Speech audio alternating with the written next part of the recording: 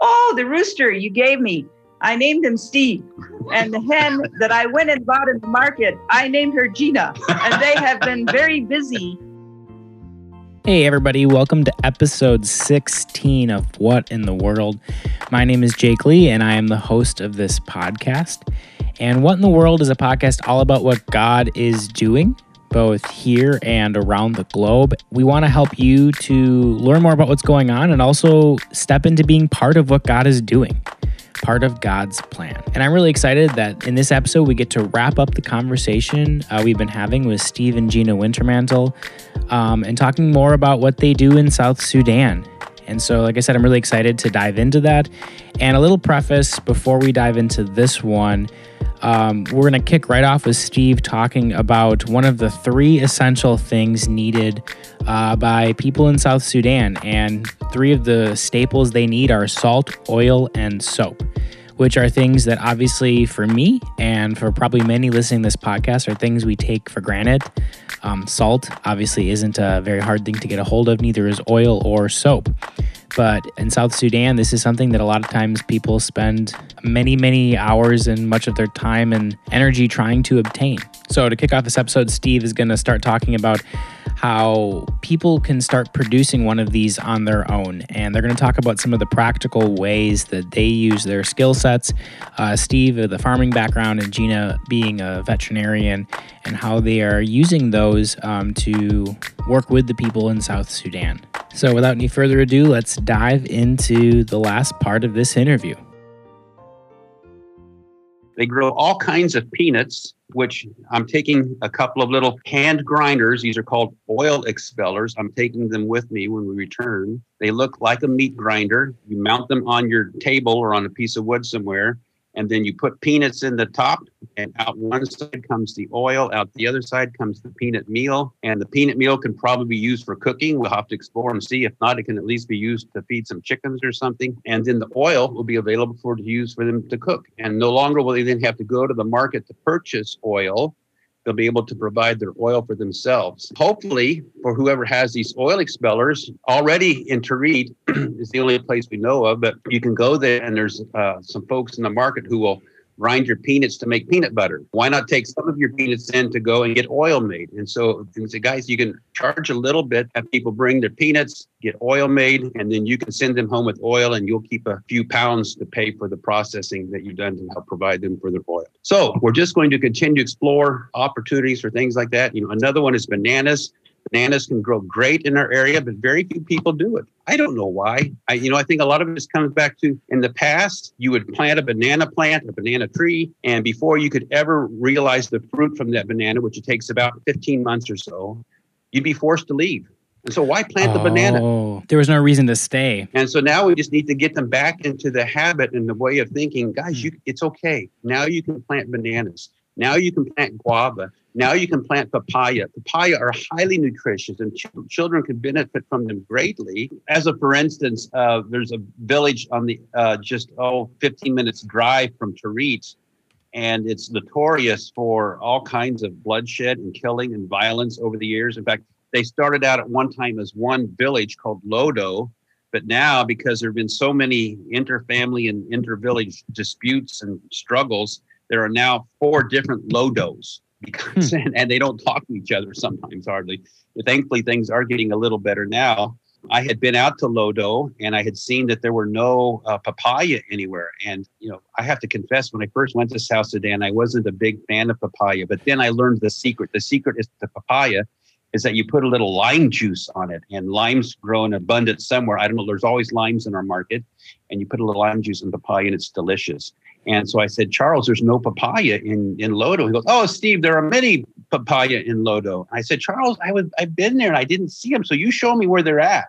And so I took him then to Lodo. We were there when he was hanging out with some of his old buddies. I said, Charles, where are the papaya? And he got up and he scanned the horizon in every direction. He goes, you are right. They are gone. Oh, wow. And so Charles, now maybe you can help bring papaya back to Lodo because they are so beneficial for everyone, but especially for the children and some of the vitamins that they contain. That's crazy to think about, but what you're saying makes a lot of sense when you're thinking about a country that has experienced such hardship and like having to constantly relocate that, why would you plant or worry about maintaining something that can't be harvested in a short period of time, because there's a good chance you'll never get it. And that is one of the great things about being in a tropical climate like South Sudan, is that bananas and papaya take 12 to 15 months to realize a harvest of amazing fruit.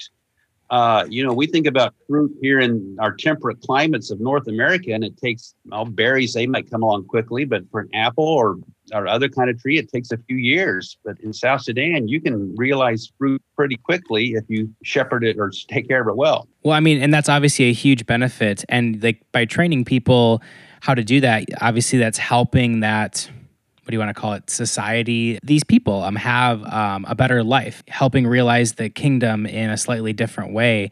And this is your work that obviously allows you to tangibly contribute to the community as well. And Gina, on your side, you do a lot more work with animals. Could you just elaborate a little bit on that? Yeah, so as we went in, I wasn't really sure what I was going to be focusing on. The Latuco people have some cattle, and they also keep some goats. And then everybody pretty much has chickens. So the cattle there in town where we live, they kind of put them all together in one small corral. There's not a whole lot of cattle there, and they certainly aren't really focused on taking great care of them.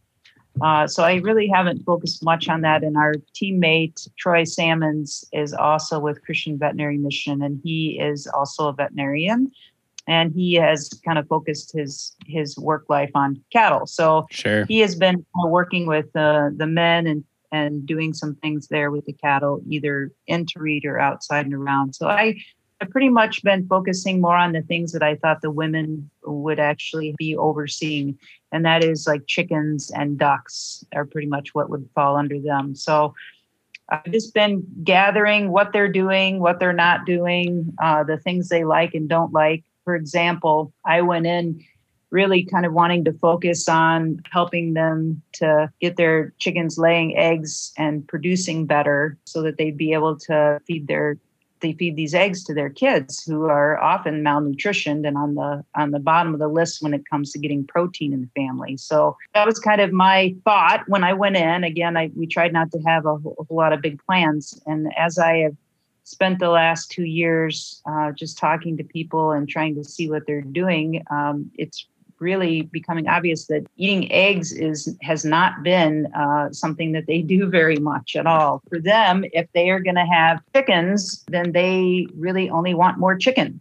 So they're not going to have a few chickens that lay some eggs for them to eat. They want to try to keep every chicken egg that they have to grow into another chicken. So that's kind of what I've been discovering. And I'm not giving up yet fully on helping them to understand the benefits of eggs and how they could really improve the nutrition for their family. But I have had to rethink that and realize that I'm going to have to do more education on the front part of that versus just going in and trying to help them see how to get their chickens laying eggs more frequently. That's just a little bit of an example. One of my favorite stories that's happened this last couple of years has just been working with some of the South Sudanese ladies. One of the ladies that I met, her name was Vicky. Vicky had some chickens and was taking good care of them, seemed to be somebody who really had some knowledge and interest in doing that. And I met her and we talked chickens one time. And then a couple of months later, I ran into her and she was very sad. She told me that something had gotten into her chickens and killed pretty much all but one. So she was very sad about that. She had at least probably 20 chickens at that time. So I will often bring in some eggs from chickens in Kenya that have a little better production than the local birds in South Sudan. So I bring the eggs in and hatch them out and raise them up and then hand out one or two here or there to people who are really trying to make an effort. And so I told Vicky, I said, well, I don't have a lot I can give you, but I said, I have one rooster who's ready to go. If you want to take him, you can take him. So she said, oh, okay, I'll take him. she took that rooster, and then she told me she ended up going to the market and just getting another little hen from the market there. And she took them back home, and I didn't see her for several months again. When I ran into her, I said, "So Vicki, how are the chickens coming along?" And she said, "Oh, they're doing very good. They're doing very good." And I said, "Oh, well, I'm glad you've had success." I said, "I've lost a few here and there, and I'm kind of dwindling down. So I'm glad to hear that your flock has taken off." And she said, "Oh, your chickens have decreased. Oh, okay. Well, Gina and Steve have been very busy, and they want me to give you a rooster and a hen." And I thought, well, she's a little confused. Why is she saying Gina and Steven? And then I said, "Vicki, what are you talking about?" And she said, "Oh, the rooster you gave me. I named him Steve. And the hen that I went and bought in the market, I named her Gina. And they have been very busy. And now I have been blessed, so I'm going to bless you." You have a legacy now. Yeah. Yeah. A poultry legacy. We don't have children in South Sudan named after us, but we have chickens named after us. So That's perfect. Yeah, I think for moving forward with chickens, one of the things that Dr. Troy and I have started working on right before I left was getting together some of people like Vicki who actually have had an interest and have been doing something. We've gathered them together a time or two and had them start talking about the problems they're having with their chickens and kind of brainstorming together how they can problem solve, how they can work together to buy medicine so that they can treat their chickens and be able to afford to do that, and connecting them. So that's kind of, as I go back, that's one of the things I'm thinking about with the chickens, is maybe just starting some of these little community groups and having the church members that are involved in taking care of poultry be the ones who kind of lead that. And it potentially could be a way of outreach for them into their neighborhoods, as they could incorporate, a prayer or Bible study when they go to teach and do some of these things. So that's one of the focuses. And then I would say the other focus would just be, along with the kingdom builders that Steve talked about earlier, is just trying to help those that are preparing to be sent out to be able to produce protein on their own too, to improve their chicken production. So as they go out into these villages, they will be able to either provide food for themselves or maybe even learn how to get a higher egg production so they could sell some in the village. That might also help them be supported as a source of income. Why in the world? In this part of the podcast, we explore the motivations of people who are serving Christ. And in this specific story, we're going to go to Brazil. Why would anyone stay in Brazil when COVID has been so bad, and now there is a new terrible strain that has popped up? Why be grateful in an area where there are literally no hospital beds, when people are dying in the waiting rooms just waiting to get in?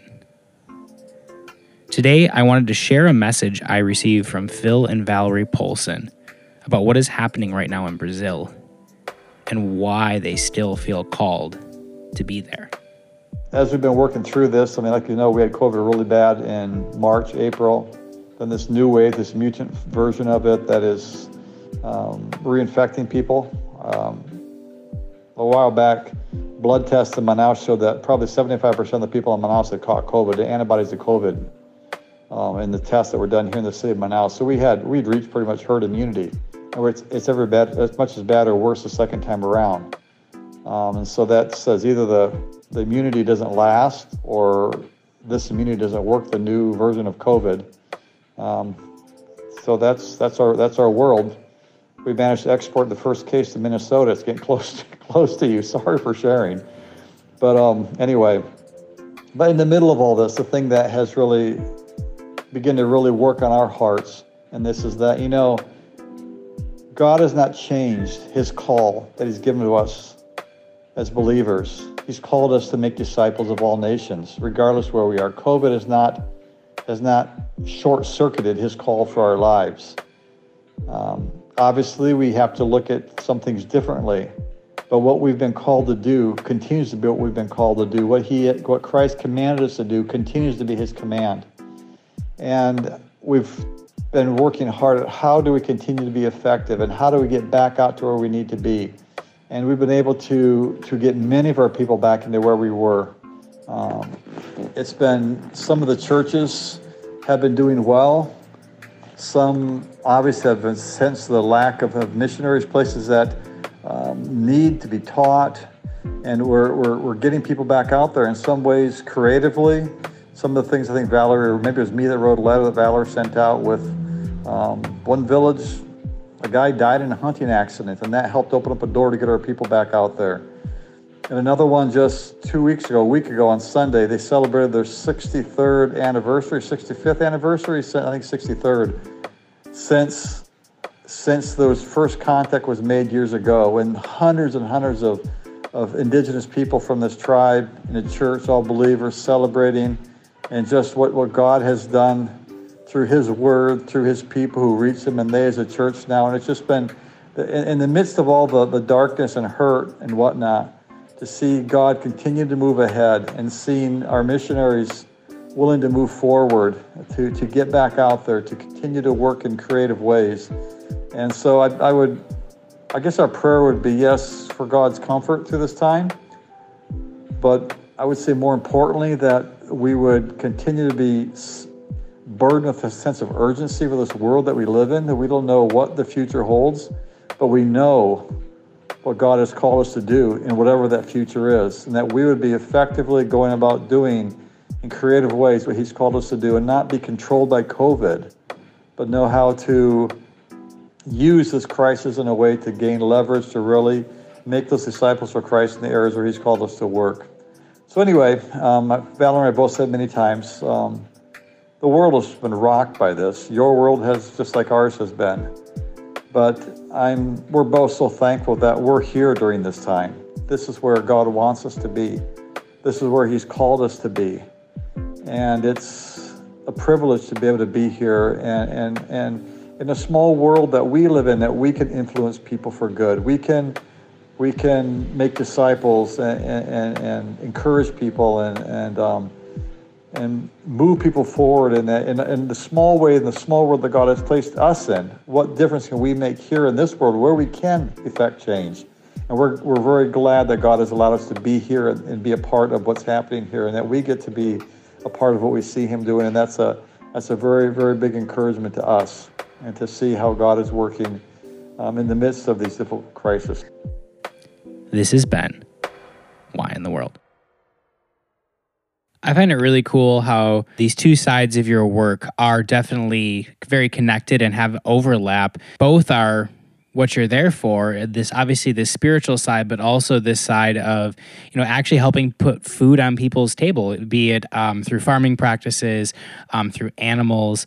And like Gina, you said, you don't work with the cattle, but you're working with the chickens and the ducks and trying to figure out how do we help them kind of broaden their view on a lot of these things, and also help it produce, I guess more efficiently is the right word. And then they can use that skill, like you said, like as an actual very tangible and helpful skill to go out into other communities and also provide a better life for themselves in the process as well. So I think it's cool how both these sides of your work are kind of mingling and working with each other. So Jake, you've really summarized things very well. When Gene and I began to fit all those pieces together regarding our heart for disciple making, for church planting, for relational disciple making, and then my passion for farming and agriculture, and Gina's for veterinary medicine, as we begin to see that this is, God's preparing us for our whole lives for this kind of an opportunity, we'd be foolish to say no. So that's why we felt very strongly that God was calling us to come and see what we could do for this season of our lives in this remote little corner of the world called South Sudan. Steve, thank you also for wrapping that up very well for me. I appreciate that. The last thing I wanted to ask you guys, obviously I'm very excited for what's going on right now. I'm excited for you guys to go back and to see what God's going to do moving forward. But is there anything you'd like to leave someone who listens to this podcast, like as a takeaway or a challenge? This is a question that's open to either of you. I think that in the culture that so many of us are a part of, we've grown up in it, we've been living in it now, and sometimes it's hard to stand back from it and to see what is it that God has really called me to, because we can get so inundated with the messages of our North American culture and to think it's all about something akin to the American dream. Go find a good job, find a nice house, prepared to be comfortable. You know, I don't want to take away from how God is calling each one of us. We each have to discern that for ourselves. And yes, some of us are sent and some of us are senders, and that's always going to be the case. And yet, I think I heard someone talk recently on who owns your heart. Is it you or is it Jesus? And I think that's a great question for each of us to stop and pause and ask ourselves from time to time. Who's the shepherd of my heart? Who's the owner of my heart? And if Jesus is the owner of my heart, then I think as we look at his word, we'll see that so often he is calling us away from the comforts. You know, our Lord who said he did not have a pillow to lay his head on. So maybe we just need to evaluate from time to time, am I pursuing the heart that I want to give to Jesus each and every morning, that I make sure he knows that it's his? Or am I following after the allures and temptations sometimes of the comforts of this world? And I would say too that, you know, we just need to look around at the things that we have and ask ourselves, the things that I have, who owns them? You know, currently we're staying here in Minnesota, and so many people have cabins and lake homes and fishing boats and ice houses and all these things. And so I would just challenge all of us, you know, who owns those things? Because if you own them, then you can use them however you want. But if they really belong to Jesus, if God truly is the giver of every good and perfect gift, then how can you use those to further his kingdom right there in Milwaukee and suburban Milwaukee, and use those things for his glory there? You know, another thing, it's easy to make an idol of our families, but maybe God wants you to branch beyond just your immediate family and say, how can you use the things he's given to you, even your backyard, a fire pit that you might have back there, and how can you use that to help build relationships, to help further the kingdom, and how to help bring glory to the name of our Lord above? I think Steve summed up kind of a lot of some of the things that we talk about. I think just being willing to let God stretch you. Certainly, I would say, you know, going to the mission field, all these things that we've gone through has, of course, it's grown our faith because we had to take those steps of faith to do it. And I feel like that's something that has been wonderful. It's not always been easy. It's been very hard at times. But when we see God continue to answer prayers, it just increases our faith day by day. So being willing to step out of our comfort zones and trust God, even in things that are unknown.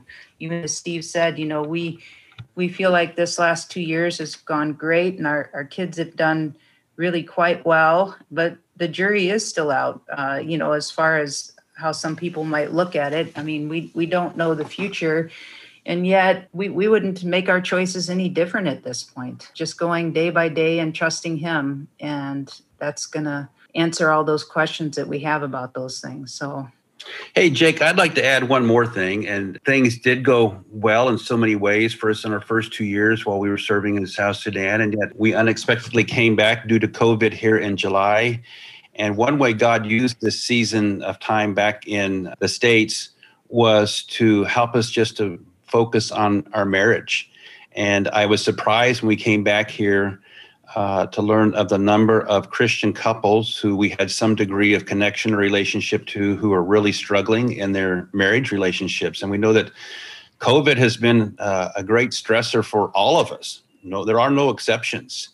And so I would encourage anyone who might be listening to this podcast that if you are currently being challenged and your marriage is just struggling, Gene and I, we went to a marriage counselor. And we said, hey, we need some enrichment here. We need someone to kind of pour into us, because there really was no one to do that in South Sudan. So we took advantage of the opportunity which God through COVID provided for us to come back here, and found a great counselor who was willing to sit down and just help us to begin to evaluate our relationship and how to bring it to a new higher plane. And thankfully, over the last few months, I am grateful to say that has happened. I would encourage anyone else out there that don't wait for the breakup to happen. Take some proactive steps and get some help, whether they're at Elmbrook or through a counselor or through friends, whomever it might be.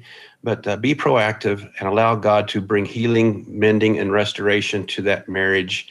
One day look back on COVID and say, God, thank you that you used COVID to help strengthen our relationship, our marriage, and hopefully even our family. So I would encourage people to take that step also. Yeah, Steve, thanks for sharing that one too. And thank you, Gina. When you talk about the marriage thing, one thing, I haven't shared this on the podcast yet, but when Laura and I were in China our last time, it was a year of actually extreme isolation where we didn't realize exactly what we were getting into when we got into that city.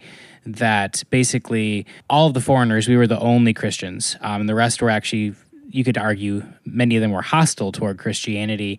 And our Chinese students, because we were teachers, none of them had good enough English to really get to know, and we didn't have a church except for one that was multiple taxi rides and a train ride away. That year was, for me, it feels a lot like COVID does in the sense of isolation and being in our own heads so much and being with each other all the time.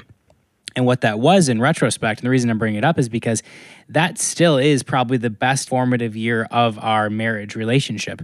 And it was an incredibly painful and challenging one at times, but it's something that, like Steve, you were just saying, if you're approaching it with intentionality and reaching out for help in ways that you can, like, especially if you're in America, like going to a marriage counselor, like it can be a very powerful time that can really help strengthen your marriage. And that for us to this day is still probably the best year for our marriage, even though I would never want to go back to that year.